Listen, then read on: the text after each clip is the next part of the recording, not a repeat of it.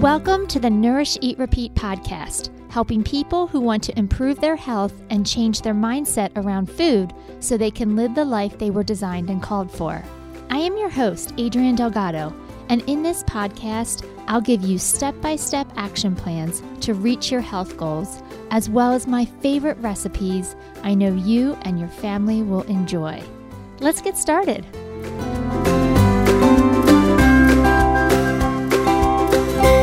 Hey everyone, welcome back. So glad you're here. So glad to be with you.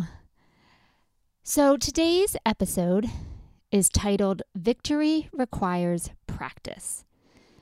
And I actually got this sentence or fragment of a sentence from my mom when she was telling me a story about something that happened at church.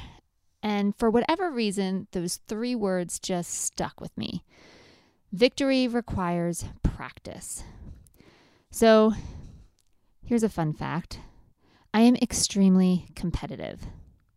I am. If you know me, you are nodding your head right now because you know how competitive I am. I get that competitiveness from my dad. My mom's pretty laid back and really kind. I definitely get competitiveness from my dad. I think I shared with you a couple weeks ago about coffee and how when I met Jim and told him that I don't drink coffee, that almost was a deal breaker. Well, I will tell you there was a time when I first started dating Jim and we were playing cards with his mom and sister. Now, let me just tell you right now, his mom and sister are the sweetest people you will ever meet. But we're playing cards with them, and I think we're playing rummy or something. And I remember his mom saying, "Oh, I need this one card." And his sister was said to her like, "Oh, well, what card do you need?" And then she proceeded to tell her the card she needed. And my sister-in-law was like, "Oh, I have that. Here, you can just have mine." And my eyes just lit up.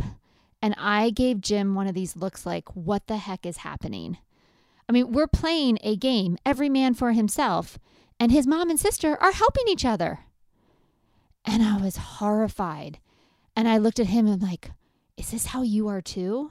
Like, are you not competitive like me? And he just looked at me and kind of shrugged it off like, well, that's just how they are.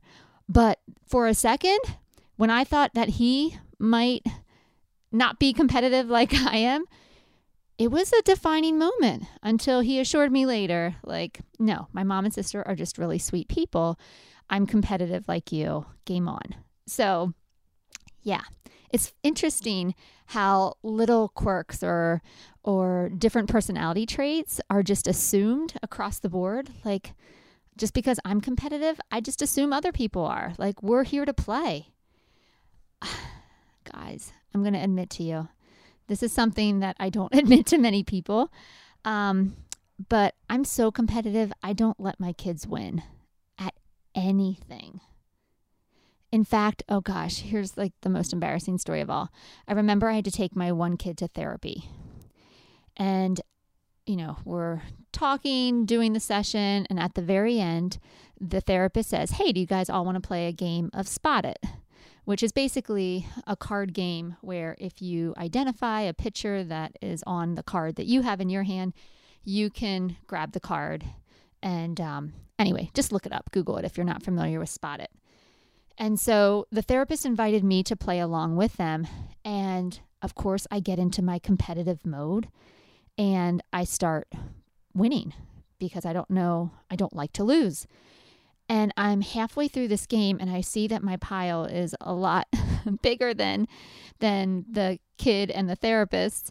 And all of a sudden I have this panic like, oh my gosh, this therapist is going to want to see me in therapy, because what parent doesn't let their child win a game in a therapist's office? Who does that? But apparently I do. So I am so ashamed and embarrassed to admit that story, but again, you guys are getting to know me, and I figure you got to see all of it, the good, the bad, the ugly, but I am extremely competitive, and yes, I even beat my own child when he was at a therapy appointment. So anyway, I love games. I love games, sports. I love watching sports on TV. I love watching my kids play sports. And here I go again, raising my hand. I will be honest, I'm that annoying parent that I don't yell loud because my kids have already made it very clear they don't like when I yell for them or cheer them on or anything. Mom, stop it. Don't say anything. Just watch. So I've learned not to do that. But I just feel like sometimes they could benefit from additional coaching on the sideline, even if they can't hear me. So I'm constantly, like they're playing basketball. I'm like, oh, go for it. Steal. No. Dribble. Other side. Go up the left side. And I'm constantly giving direction, not out loud because I don't want to embarrass them and I don't want to upset them. But it's just loud enough to annoy everybody around me. And when I say everyone around me, I want you to think my family. I just do. I drive them nuts. I am constantly, no, don't do that. Do this. No. And I'm constantly like commentating and I'm coaching. Again, not loud enough for the kid to hear, but loud enough for anyone that's sitting next to me. And let's just say I'm working on it. All right. I'm going to try to do better this year. We're starting a whole new sports season.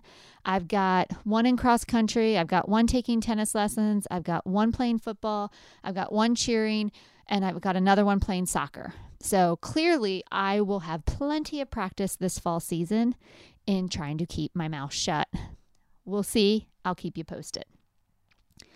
So as you know, because I'm a competitive person, I'm also old school. I believe in one winner. And here we go. I'm going to say it. I hate participation trophies. I feel that the trophy should be reserved for the winner.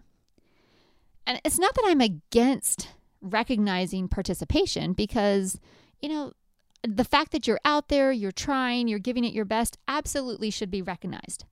I just don't think it should be recognized with a trophy. Maybe a pin or a typed sheet of paper that says, congratulations, you finished the season, but not a trophy. A trophy says you did it. You put in the hard work. You did everything you were supposed to do on the day you were supposed to do it. And now we recognize you with this piece of metal. Right? Everybody shouldn't receive the same recognition if everybody didn't do the same work. And so I know I may be on an island here and there's a lot of people that might disagree with me or maybe verbally tell me how much they don't agree with me later. That's okay because it's my opinion.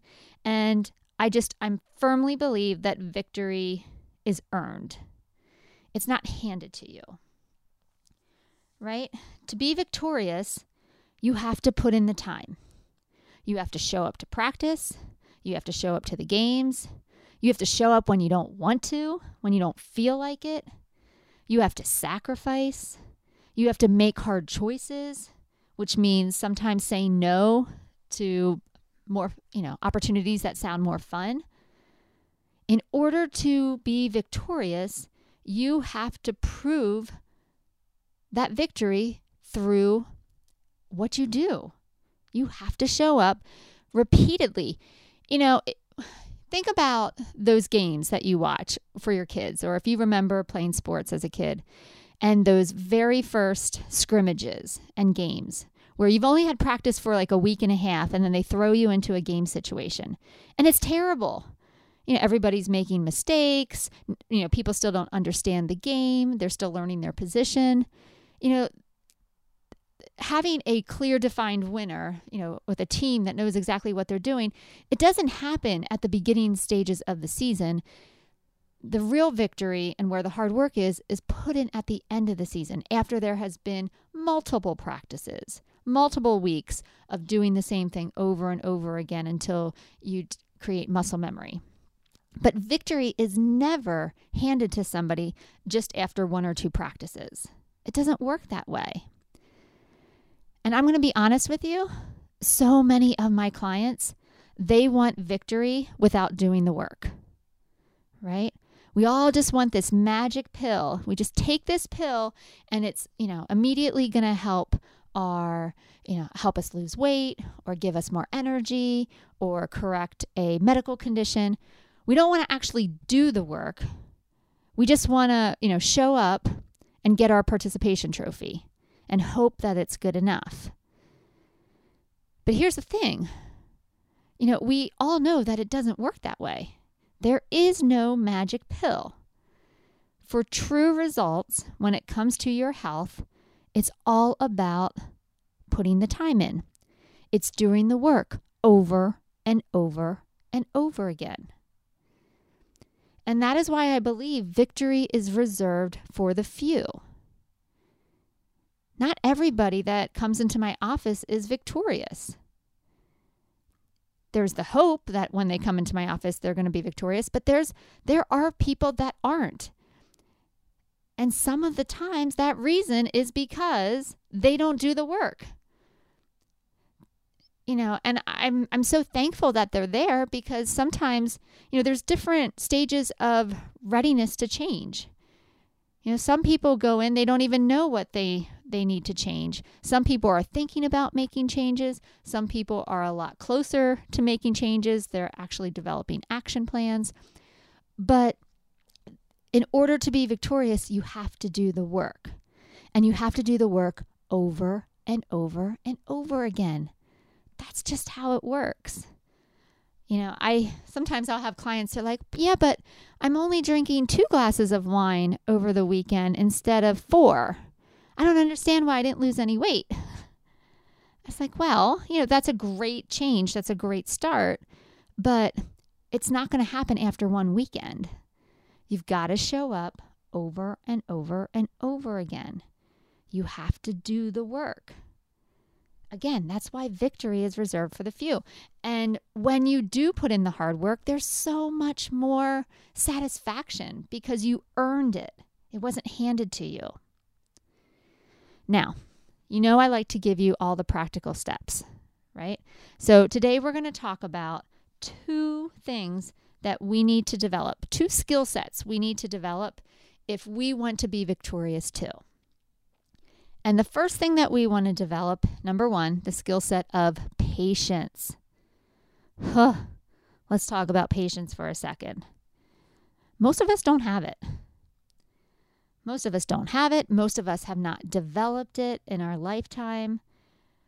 And I honestly believe, in terms of health, I'm not going to talk about other facets of our life, but in terms of health, and especially with weight loss, a lot of times the reason why we don't have patience is because the diet industry has promised us the world in about 10 days. Even though it sounds sketchy, it sounds fishy, like, really? I really can lose 20 pounds in 10 days? But logically, we know that can't happen. But mentally, we just want it so bad that we're desperate enough to try to believe it and desperate enough to hand over our wallet. That's not fair. It's not fair to set you up with unrealistic expectations, because the minute you don't lose 20 pounds in 10 days, you think you're the problem. You think you're to blame. And you're working with a flawed system. The reason you didn't lose 20 pounds in 10 days isn't because you did it wrong. Nobody loses 20 pounds in 10 days. Well, I should say there's few exceptions, depending on your starting weight. But most people do not lose 20 pounds in 10 days. That is the rare exception, not the rule, which is promised to you in every promotion and marketing material. If you want to have long-term results, you've got to put in the time, and putting in the time requires patience. It does. So I want you to think about what your goal is. All right? What is your health goal? Is it to run a 5K? Is it to drop 10 pounds? Is it to improve your A1C or lower your cholesterol numbers? What is your health goal?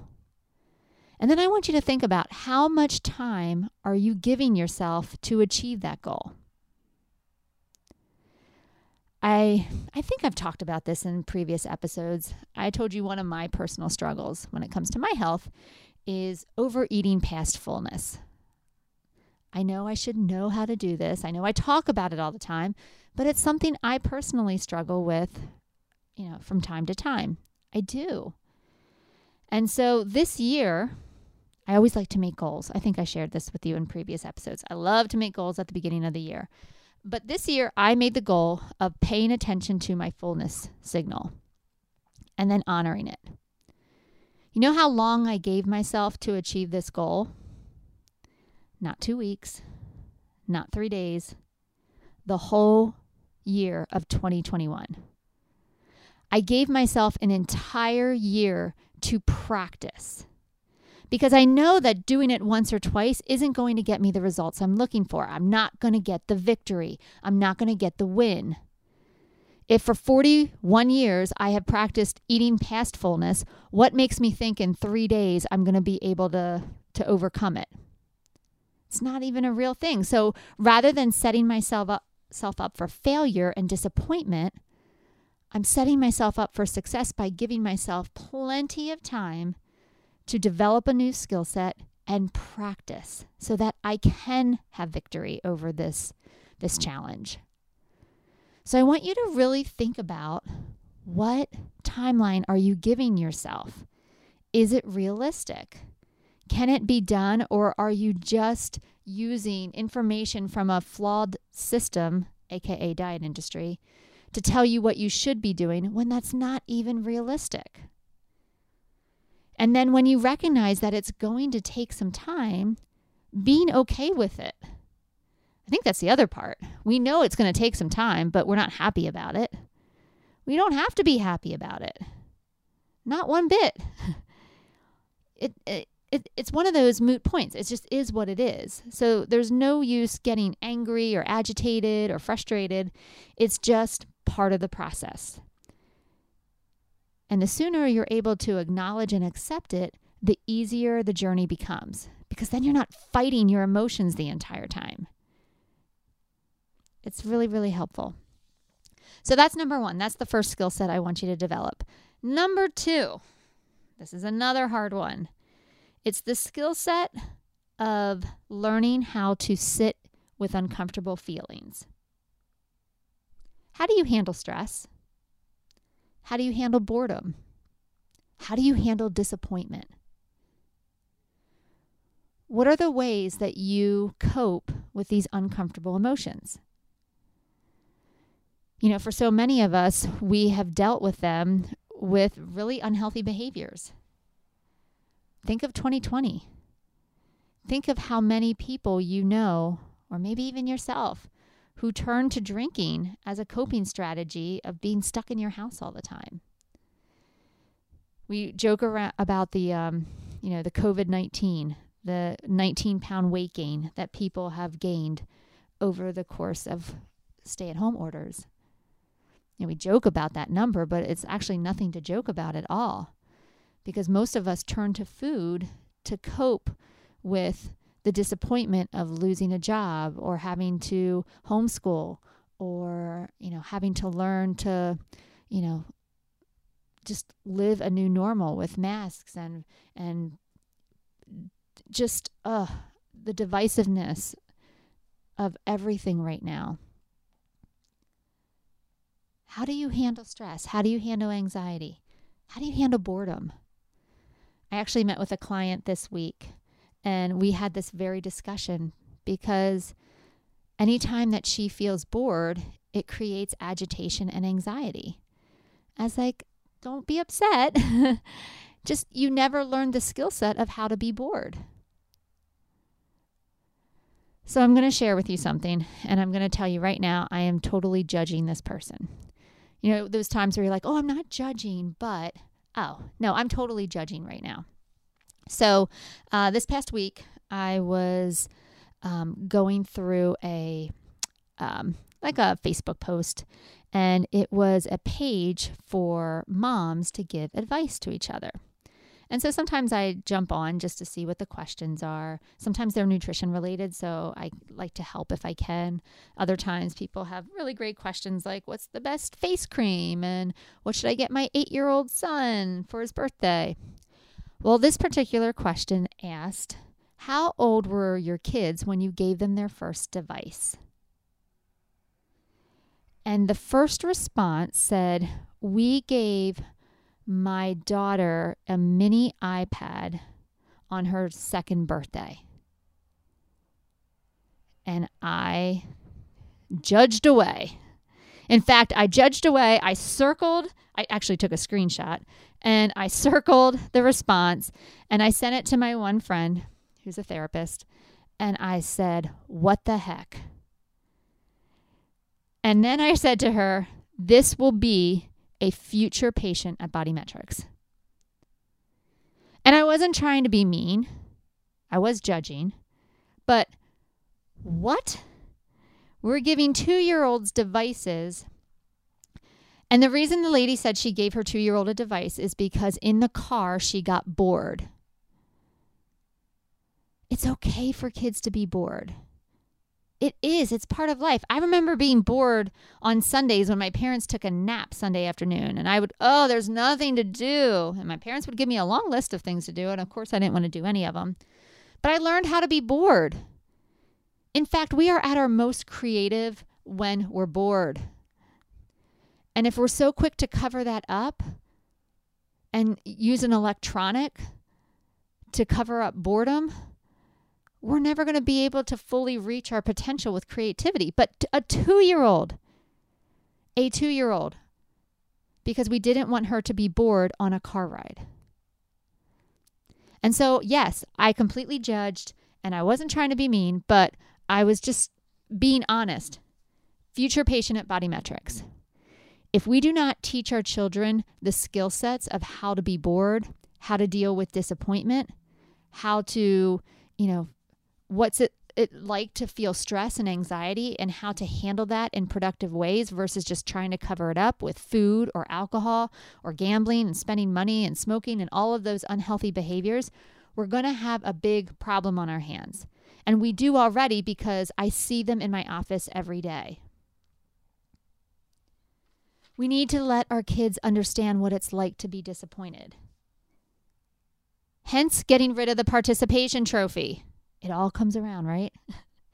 Disappointment is part of life. It's not a fun part, but it's a part.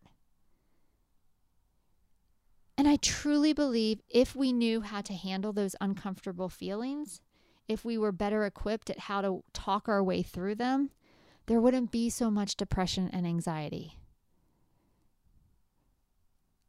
I would say I've never done an actual calculation, but I would probably say 8 out of 10 people that come into my office are on some type of antidepressant or anti-anxiety med. And I'm not discounting that the world is crazy right now because it is. And I'm not ever putting down medication because there are times when it is absolutely necessary. But what if we start teaching each other what it looks like to cope and to process uncomfortable feelings so that we don't grow up into 40-year-olds eating our way through them? It's not, like I said, it's not a fun part of life, but it is a part of life. It's a skill set that will carry on that individual or carry through that individual for their entire life. So today, I want to teach you how to sit in the uncomfortable. I told you I met with that lady this week, and she said, "I don't know how to be bored." I was like, okay, I'm going to teach you. The next time you're bored, you're just going to sit there. You're just going to sit there in all of the uncomfortable feelings. And your brain's going to give you every reason why this is stupid and you should get up and you should just make it go away. And instead, you're going to just say, yep, I acknowledge those feelings, but I'm going to sit here anyway. Now, when you sit in the uncomfortable, there's a couple rules. Rule number 1 is you're not allowed to get up. You're not allowed to get up. You're not allowed to eat. You're not allowed to drink something. I mean, you can drink water, but you're not allowed to drink alcohol. You're not allowed to smoke. You're not allowed to shop online. You just get to sit there. Now, depending on how you're feeling, if you're angry or anxious, you are allowed to cry. You're allowed to scream. You're allowed to shake. You're allowed to pray. You're allowed to wrap yourself in a blanket. And you're allowed to breathe. Think about an emotion that you cope with in an unhealthy way. I want you to just try it. In the instance of the lady I was working with this week, we talked about, she's like, I don't know if I can do this. I'm like, then start small. She's like, I'm going to start with 2 minutes. I'm like, that's perfect. Remember, victory requires practice. It's not going to happen just because we had a conversation about it and all of a sudden it's going to be, conquered. It's not how it works. I know I shared the story before of when a close friend passed. And I remember clear as day standing in my kitchen with all this food out on the counter. I don't even remember getting the food out. But I was so angry that her life was cut short. I was so sad because I didn't get to say goodbye to her and, just reiterate how much she meant to me. And on autopilot, I started getting food out of the fridge. And I remember looking at the food and saying to myself out loud, because sometimes you need to say things out loud to snap you out of it. And I remember saying, Adrienne, you are not hungry. You are sad. Go sit down and be sad. And so I took all the food and I put it back in the refrigerator and I walked out to the back deck and I just sat on a chair and cried. And did it suck? Yes.